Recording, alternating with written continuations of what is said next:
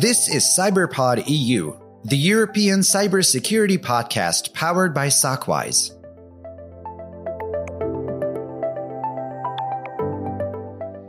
So basically changing the law in a way that there is no problems of exchanging information and cooperating across states through the federal level is a very good step.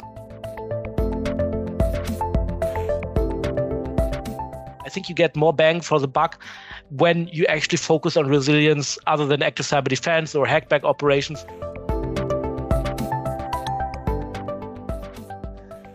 Hi everyone, and welcome to our new episode of CyberPod EU. Today I'm very glad to welcome Sven Herpig as my guest. Sven has a ton of experience in the cybersecurity field, especially when it comes to state security in the cyberspace. He is the head of international cybersecurity policy for the Stiftung Neue Verantwortung, so the new responsibility in Germany. And additionally, he is, among others, part of the advisory board BSE Congress and advisory board member of the EU Cyber Diplomacy Initiative, so the European Union Cyber Direct. I think that there is no doubt that Sven has a ton of experience in the cybersecurity sector. But hello, Sven. I'm really happy to have you here. How are you today? Greg, thanks for having me. No, it's a beautiful day. I'm really happy to be invited here to talk with you a bit about German and maybe international cybersecurity policy. Definitely. Thank you very much. We always try to find the right experts in the German market or from the German market, but also from European level as well. And in the cybersec or even the whole IT sector, we are constantly talking about the increasing complexity of systems and compliance frameworks, which makes it difficult to manage them. In order to keep the overview, the Stiftung Neue Verantwortung started an ambitious project by mapping the security architecture and the network of state-related cybersecurity actors in the German state. And I found this is an amazing job. But on the other hand, it seems pretty, sorry to say that, it's a boring job for many.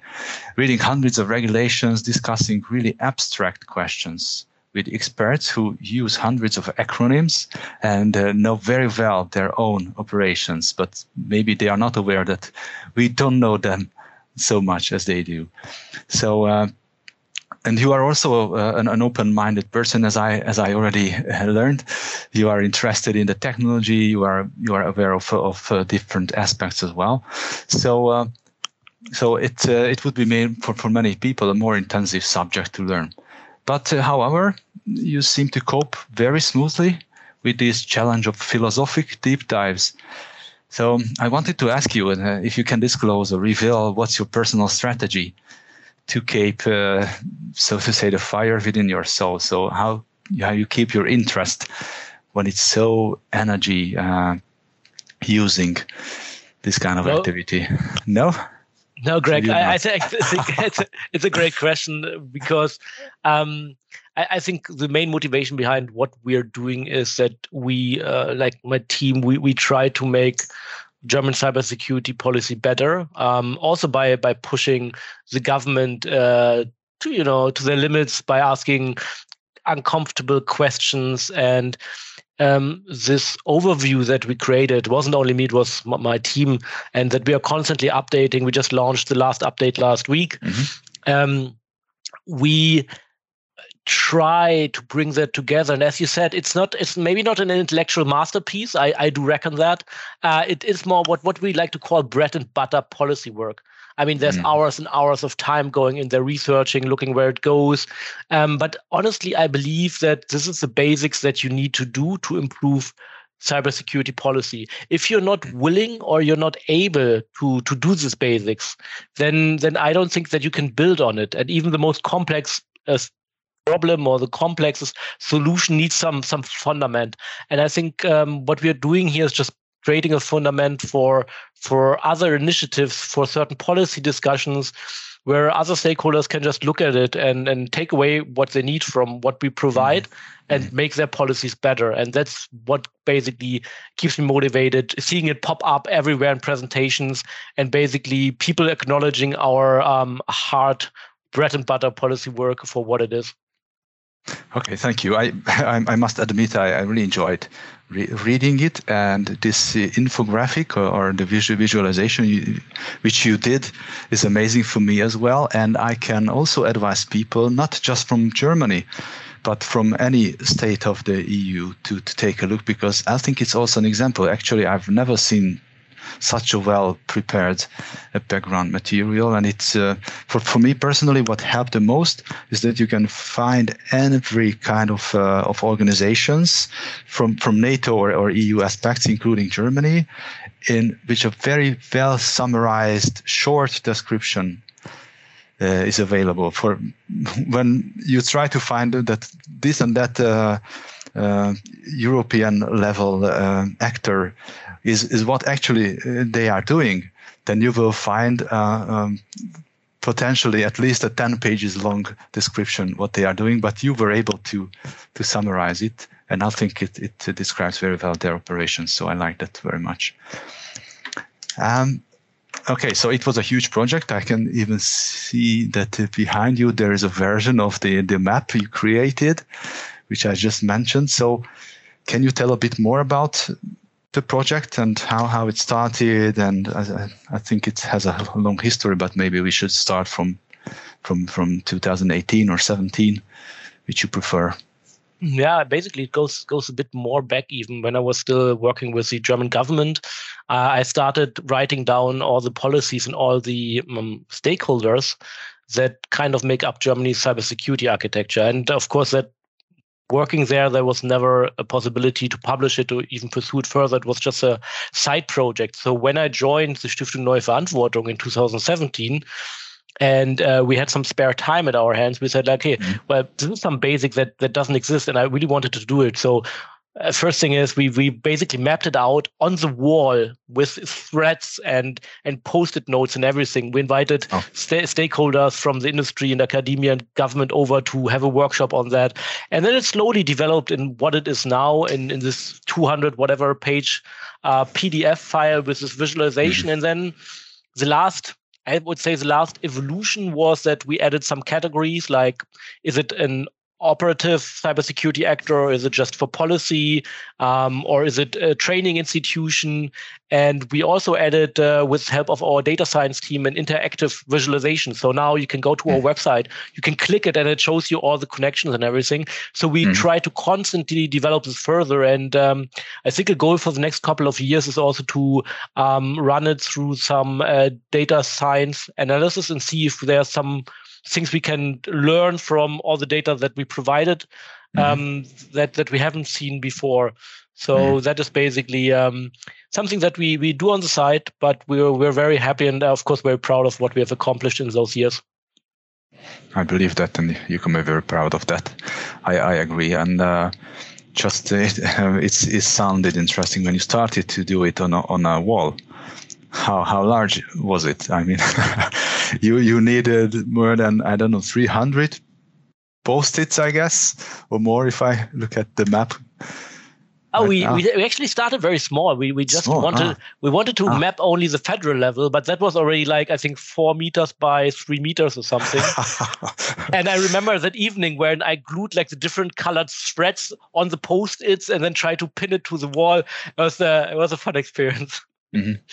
Yes, so how I've understood it, you don't need to read the whole stuff. No one will read the whole report. But if you are looking for example, you are in contact with a federal or a state level organizations, you will very quickly be aware of their connections and the regulations regarding this organization. Is that correct? That's very much correct. And I think what we benefit from is also that it has reached such a status that these organizations basically come to us. They read our publication, also not everything, just mostly their own entries.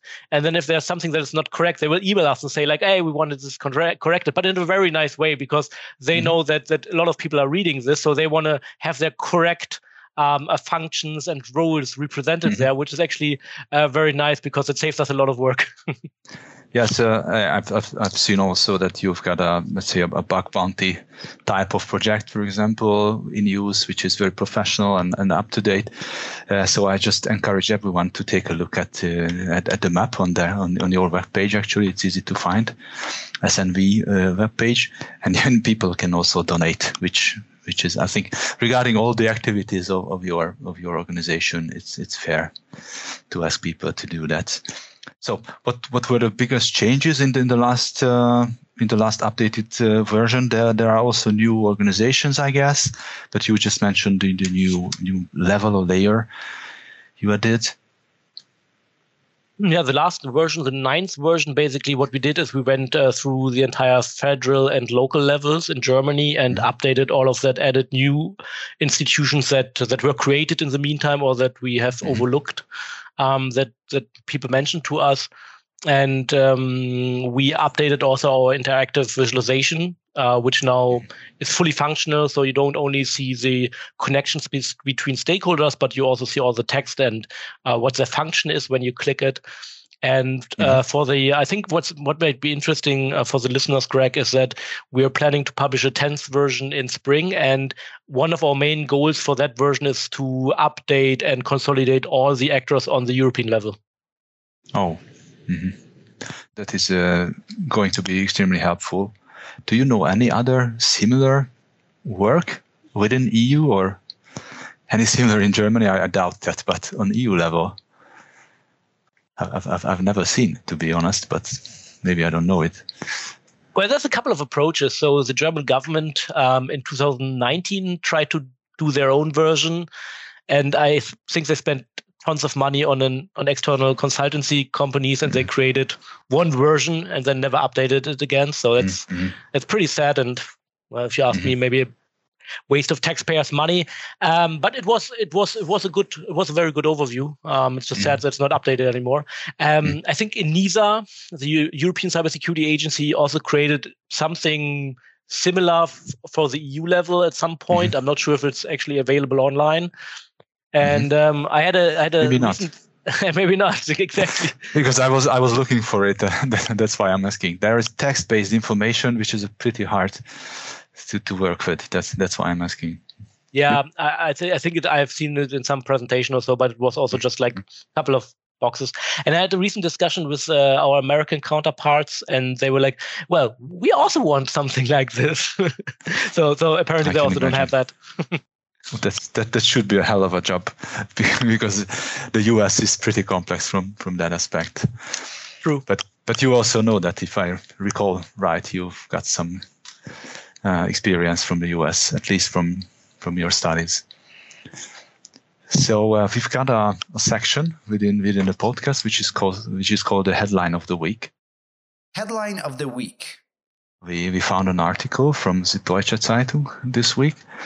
So let me summarize the headline of the week. This is cybersecurity wish list.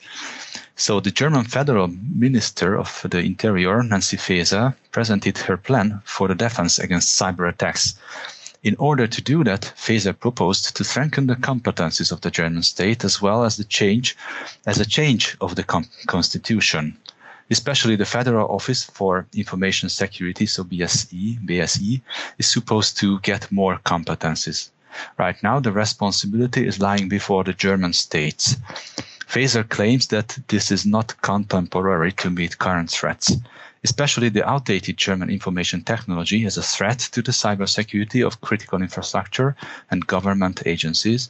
Another reason for centralizing the competencies is that many authorities mean that decisions are time-consuming and are often too late when a cyber attack is launched. Also, small and middle-sized companies should get funding for investing in cyber resilience. Before asking about that, I think you sometimes are positively critical regarding such articles. Do you think that it really covers the reality of the current actions or will of the German government? If you ask about the current will of the government, I would say yes. If you ask about the actions, I'm not so sure yet. Okay, thank you.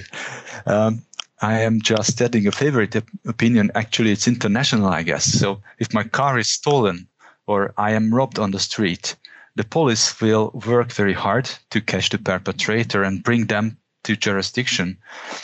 But in cyber world nowadays, it is more like the Wild West or the medieval age, in my eyes at least.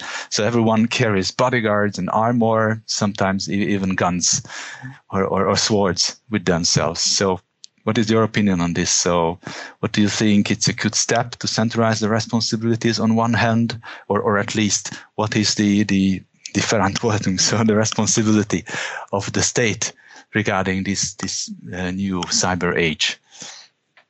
A couple of things, Greg. So I'm not the biggest fan of analogies, but I'm gonna jump in on that.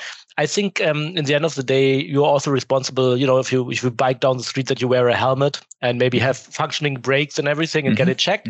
But if someone runs you over, then you go to the police if you still can, of course, and then they have their task. So in IT security, I think it's very similar. So you will have to acknowledge the subsidiarity principle, which basically means that you have to do something for yourself on the lowest level. And then if we go up the ladder, maybe other stakeholders get involved. So you have to expect multinational companies to protect themselves against cyber criminals, and to a certain degree also against intellectual espionage operations.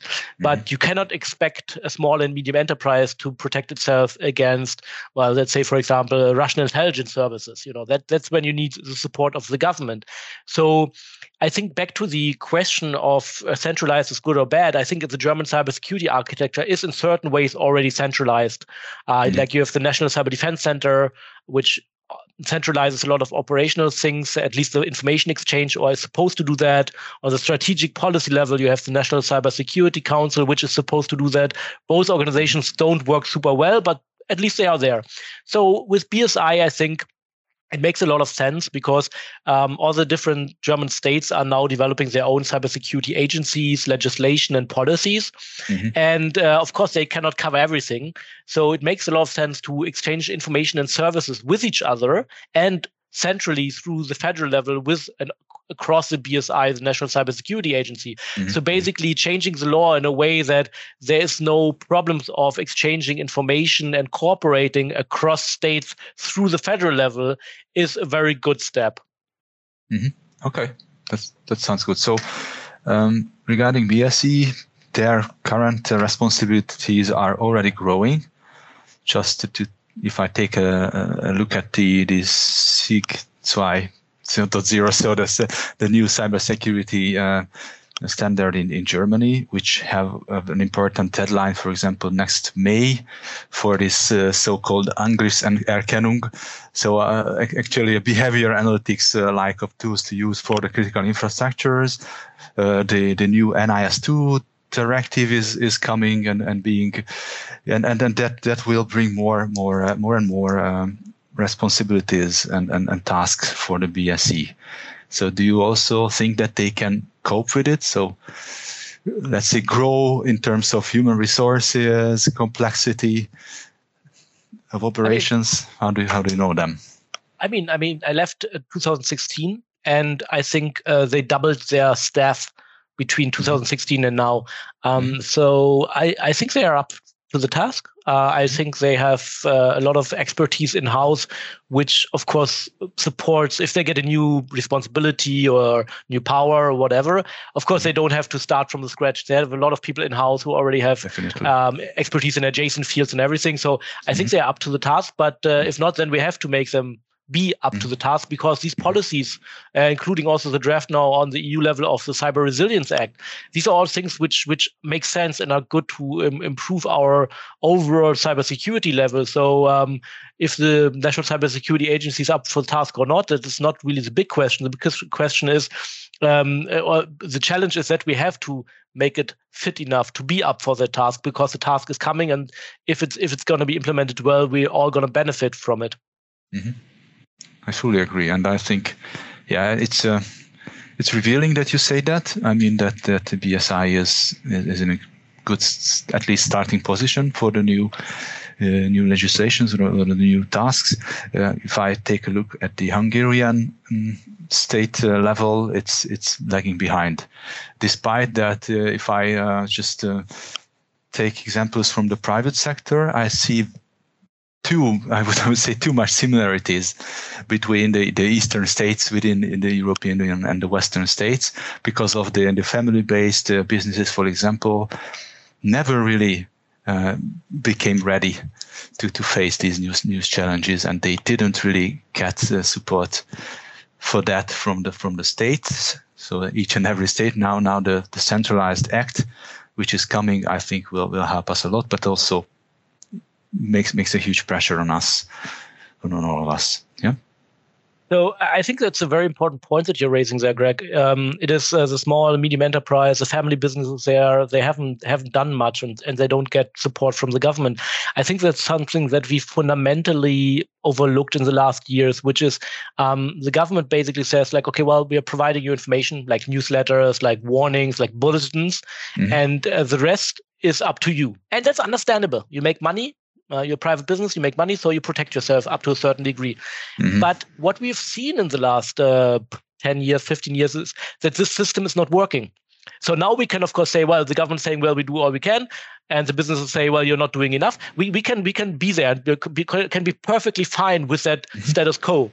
But that means that we are losing millions and millions of euros every year from our economy. So we can try to find new ways to mitigate this, or we both be right and continue on the losing path. And I think that's something that we have to acknowledge and decide whether we want to do something about it or not. I agree. If we go back to this example we brought up, it's like if the police would help you to practice martial arts instead of protecting you. But I know it's a silly, oversimplified example, but at least funny. So in your talk on our SOCWISE event in April, SOC Summit, you provided a very interesting insight into the German cybersecurity landscape. And during your talk, you were talking also about this Strategieunfähigkeit, so the incapability of strategy, and you also, I think, we're talking about new organizations coming up or bigger changes. Did they really take place? So since then, since April, what happened so far? Yeah, I kind of stand corrected. It's a bit disappointing what we've seen so far, because we haven't seen a lot. I mean, the Ministry of the Interior launched their cybersecurity agenda, which is just another policy document which reiterates things that have been discussed in other strategic documents. So honestly, you don't even know which strategic document is now the most current version or not. It's a bit, it's not confusing. It's just chaotic, honestly. And we have the discussions that you just summarized from that news article. We have the discussion that we need a constitutional change to enable the centralized function of the National Cybersecurity Agency. We also have that constitutional discussion around the topic of active cyber defense operations. So these are the things that until now in the political debate, we might see some movement there this autumn. But between April and now, honestly, not much happened, at least not to the positive. Unfortunately, there was summer in between. In politics, it shouldn't mean that much, and there is still the war ongoing.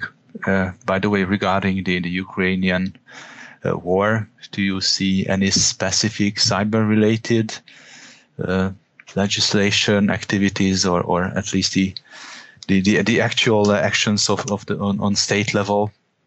Did they change since the start of this nightmare? Well, we had this from the policy level, the so-called Zeitenwende announcement that Germany will now more invest in its security in the broader sense. So there will be quite some money being poured into the in the army services, and quite substantial sum of that is used for hardware, which also means that hardware will be more secure than before. Not like, not in the sense that you would expect IT security, but definitely an important improval of the hardware that's used, for example, for communications. But the Department of Homeland Security or Ministry of Interior here in Germany was basically not included in that big budget. So then there were discussions about they are getting their own budget for improving cybersecurity and getting that across the finishing line right now. So I'm a bit hesitant to call it a big step because we still have to see where the money will be allocated, what it will be used for. But the Russian war against Ukraine is definitely something that triggered a fundamental additional investment and funding in the broader topic of cyber security and cyber defense and everything that goes around with it. Okay, to me it seems a progress. I know how states or federal states are working. It's really time consuming, and regarding that I think it's still impressive which is going on. So there was a huge discussion regarding the state security and the usual hackbacks. So the active attack on the servers, let's say so, of the attackers or the networks of the attackers. I think you pretty often say your opinion on this. Would you share your opinion on hackbacks? Are they unavoidable, or what's the future of this in your opinion? I think from the German perspective, we have been discussing it for 5 years, and we're now talking about a constitutional change without really knowing what we're talking about. So let me just quickly quote you my definition, what I understand from it, and then what does it mean. Thanks. So active cyber defense, we have defined it as one or more technical measures implemented by an individual state or collectively, carried out or mandated by a government entity with the goal to neutralize and or mitigate the impact of and or attribute technically a specific ongoing malicious cyber operation or campaign. And that's a very broad thing, right? So in general, there's a lot of things that go in there which might make sense, and then there's a lot of things that don't make sense at all. And that's the part where you go into the hackback field. A hackback, in my opinion, is something where you're outside your own jurisdiction, deploy intrusive cyber operations to try to stop a cyber operation or do attribution of a cyber operation. Now, for attributional purposes, that might at some point work, but the reason why we're discussing hackbacks and active cyber defense is from the perspective of making us more secure, right? And all of these things don't make us more secure. They help us maybe to find who's behind an operation, but what do we do with that knowledge? And they might help us to get some retribution, right? Like we're going to delete your computers, which, then you buy new computers and set them up new, or you just set up your old computers new. You're not increasing your own security by doing most of these measures. So I think our focus should be more on improving the resilience of our crucial and important IT infrastructures, rather than looking for this new powers for our security agencies to once in a while case be able to stop one cyber operation which is malicious. I think we should focus more on become more resilient, because resilience has the advantage that you're protecting against everything, not only intelligence agencies but also cyber criminals and catastrophes. If you're resilient, you have backups, you have decentralized data points and everything. If there's a flooding or a hurricane or whatever, and your main data IT infrastructure gets destroyed, you still have a backup and everything. And if you're looking at this from that angle, I think you get more bang for the buck when you actually focus on resilience other than active cyber defense or hackback operations, which might in edge cases work, but in general, they're not improving the overall security of your country, and they're using up resources that we don't have a lot of, which is, of course, educated IT staff in our government entities. I think it's an important aspect also. I mean, resilience, and also because of an outage in the electricity network has a much higher probability than, for example, before a year and now. So we should take it more into consideration that it will happen.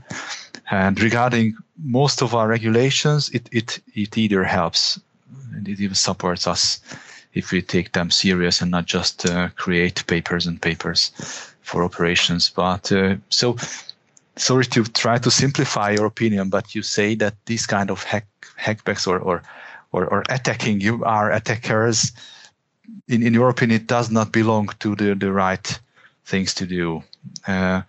So it should not be done even on EU, so European Union level.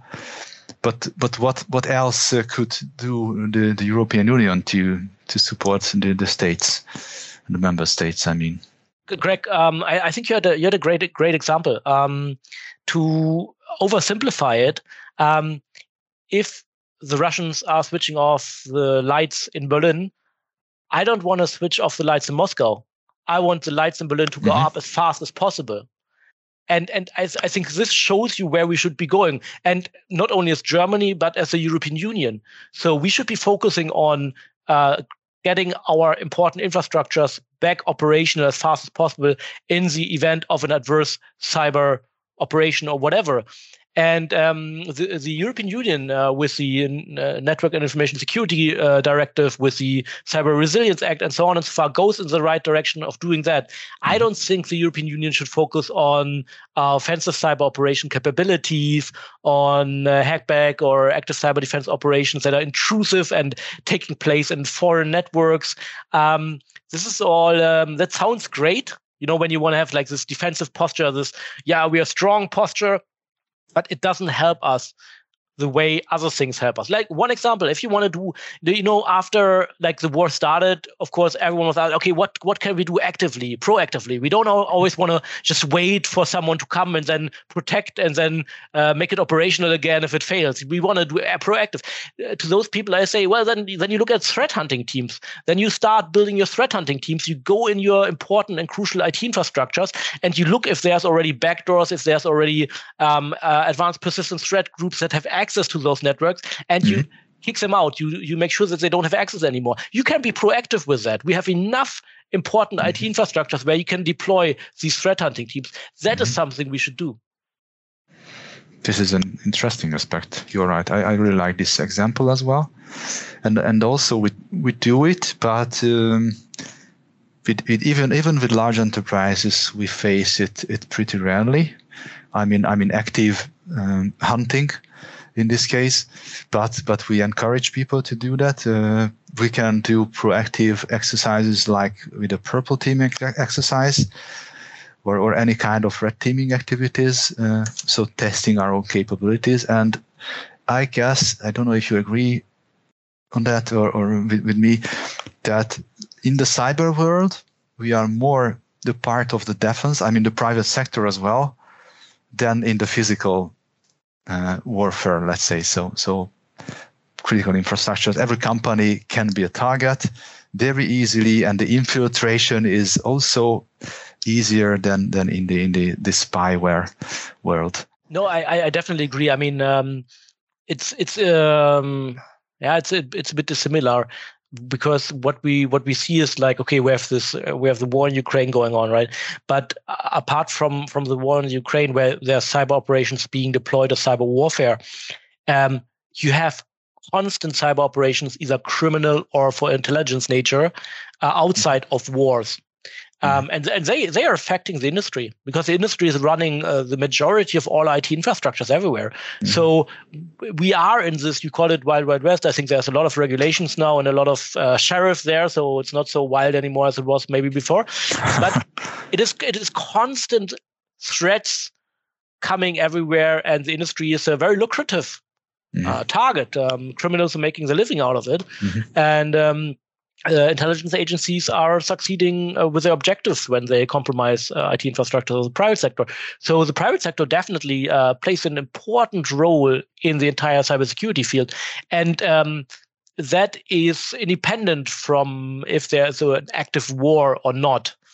That is true. But we have been discussing the role of private industry for a long time. The Americans, for example, for years now discussed active cyber defense, but not as something that the government should do, because they are allowed, or they are doing it already. But if private companies should actually be allowed to hack back because their data gets stolen. That's a completely different perspective than we have here, at least right now. But it shows you how big of a role the industry plays, no matter if you agree or not. Of course, I don't agree, but anyway.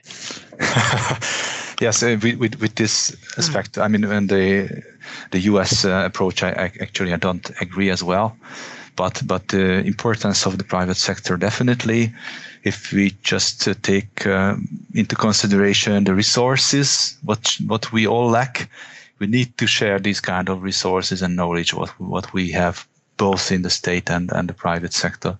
And if they can or we can help each other, then it will be definitely more efficient and effective also. So regarding the European Union's actions, we are pretty satisfied. I think the current regulations are really up to date. So complying with that will help a lot on state levels as well. So member state level. What do you think? How much time will it take until most of the member states will be able to localize the regulations, because it's just a directive at the moment? So do you have an assumption? I have no idea. Honestly, Greg, I can't even give you a ballpark number. I mean, we're talking about them being, put into national law, and then that's not the end of it. The end of it is then how much time will be given to the companies to actually implement it, and then them actually implementing it and not just getting fancy certifications that they have. A couple of years. Yeah, definitely a couple of years. The question is, I think, is it 2 or is it 7? I can imagine both on my side, because as you said, you have to set up the local legislation, but also the control mechanisms, organizations with manpower who is able to control it very strictly, but also supportively. So I think something between 2 and 5 years, hopefully a bit quicker. But what I like with the new directives, that we can also use them as standards, like the NIST cybersecurity framework. So we could and we should use it, I think, in my opinion, in Europe as a standard or a basic of the compliance of cybersecurity, within cybersecurity. No, I totally agree, and I think the Cyber Resilience Act has the potential to have even more impact, because similar to the GDPR, the General Data Protection Regulation, the Cyber Resilience Act will at some point, make it impossible to sell technology that is not up to the security by design standard of that act into the European Union and sell it there. And I think that may have a great effect based on the economy that the European Union can leverage. And that's something we should get our eyes peeled on, and should have a look of how it develops. Okay, then it also sounds pretty positive. It's always nice to hear some new positive initiatives within EU, definitely. So let's summarize with this positive approach. This podcast. I am really grateful that you were with us today. I cannot swear that I will not invite you again, because I enjoy these talks very much. So I hope you will be open for our next discussion sooner or later. So thank you very much, Sven, and have a nice day. Greg, thank you for having me, and I'm sure coming again to your show. I really enjoyed. You asked the right questions. Thank you so much. Thank you very much. See you.